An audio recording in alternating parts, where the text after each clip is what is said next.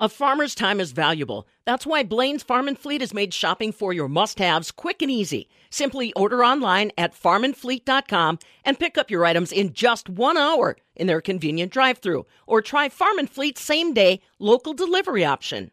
So there is ongoing conversation about how folks in rural communities right here in Wisconsin can get connected. Although we have been in more than a year's worth of the virtual living, boy, I'll tell you what, if you live in a lot of rural Wisconsin, trying to get online and stay connected is a real challenge. But there are efforts being made to try to connect folks, and one of those is in the community of Reedsburg. Brett Schupner is joining us. He's the general manager for the Reedsburg utility, and let's just talk about the challenges of offering broadband in rural Wisconsin. Brett, what don't we think about when it comes to the logistics of trying to get that service to rural communities? The first part of it is related to the cost per subscriber or customer. In rural areas, there's just so many less potential customers to make a return on that large investment of burying fiber optics in the hilly areas, around Reedsburg. You got Sauk County, you got the Baraboo Bluffs, so it's a very expensive area to construct underground utilities in. Other parts of that is how the current market is with supply chain issues. A lot of the materials we need are getting more expensive and much harder to get. Some of the components we were supposed to be receiving way back in April and March, we did not receive until October.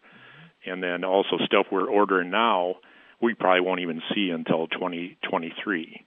So when you're trying to construct areas and you need those materials to put in the ground, we're not, if they're not here, it's hard to get construction done. Oh, for sure, yeah, and thinking about that kind of delay. So let's talk a little bit. This obviously means that some of that funding from the FCC and other federal, if not state sources, that's kind of critical to you guys being able to move forward. Yes, yeah, that funding definitely makes it feasible for us to build in these, harder to build, higher cost and low density areas. Reedsburg Utility, we're the only municipally owned fiber optic utility in the state of Wisconsin, and we're not for profit. So, but we're also not to lose money either. It doesn't make sense. So, so we have to make sure we're covering, that when we make an investment and put fiber optic in the ground, that we're going to pay for that over time. Our current expansion plan, we're going to be investing about $36 million, so we have to make that back in about a 20-year window to pay the debt that we're going to have on that. Is this a big conversation that you get drawn into, Brett, with people that Reedsburg Utility Services, with peers in the industry? Tell me about how much attention this is getting from your customers that might not be getting service and from other partners in the state. Discussion-wise, I do know earlier in the year, the governor did create a task force that brought a lot of people in the industry and even outside the industry, as in, it included people in education, but it did include providers. It included, trying to think, some of the other members that were some legislative members too, and stuff like that, to kind of get them together and come up with a broadband plan, or broadband report to take to the governor. And then that was headed by the Public Service Commission. So they also brought out their broadband plan for the state of Wisconsin, which kind of gives a little bit of direction where the Wisconsin wants to go to get the broadband coverage throughout the state. Now, just out of curiosity, because so many of us became acutely aware of underserved or non-served areas during the pandemic, did you guys try to pivot, try to pick it up, try to do anything to help communities when all of a sudden everybody, including school kids, had to educate online?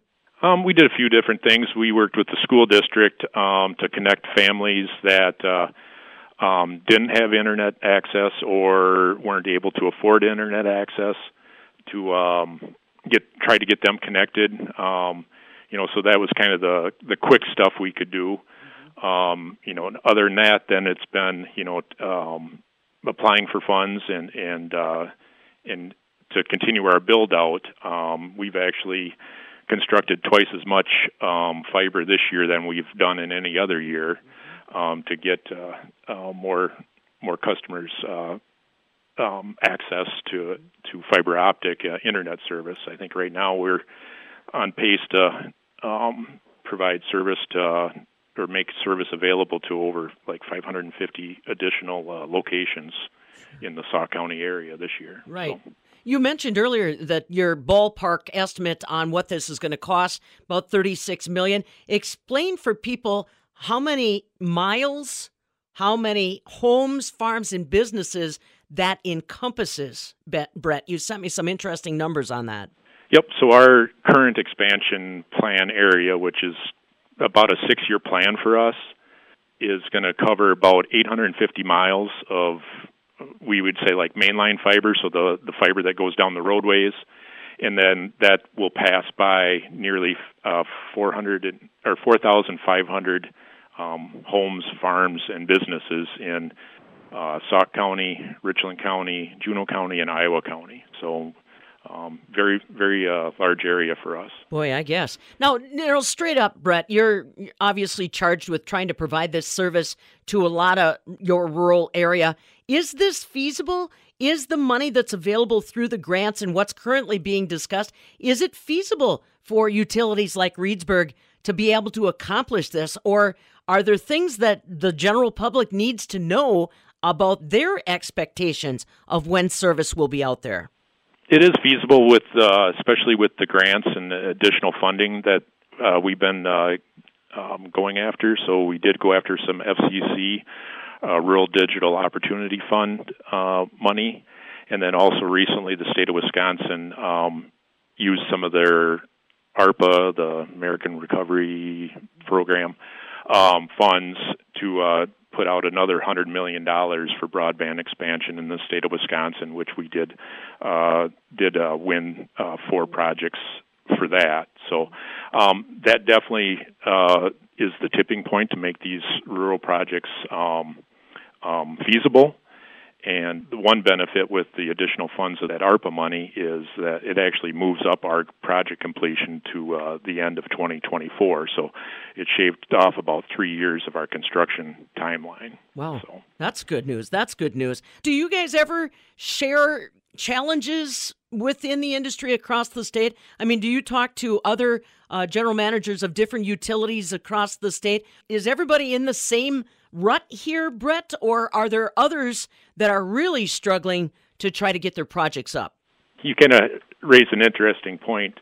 So Reedsburg Utility, we're an electric and water provider for the city of Reedsburg, and we've been doing that since 1894.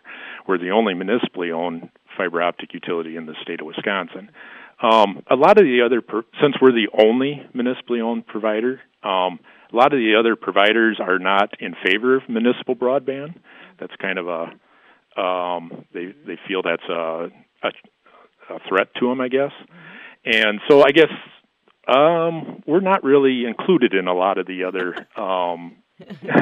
discussions in groups. Let's put it that way. So yes, so I guess I can't really answer that question because I guess I don't.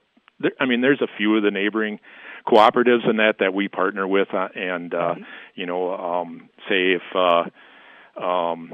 in Reedsburg or one of the other communities we serve, a business might have facilities in another town. Well, we partner, with some of the other cooperatives to make connections and for those customers. So, we do work together for the benefit of our customers. Sure. That is interesting because, like you point out, there's a lot of different, I guess we'd say, ways to go about providing rural broadband. But that also kind of complicates things, like you point out. Are you hearing, is there a lot of conversation from what you've observed, Brett, on everything from cell phone companies trying to get in on the act, like you said, other cooperatives? Are the conversations at least happening? I think so.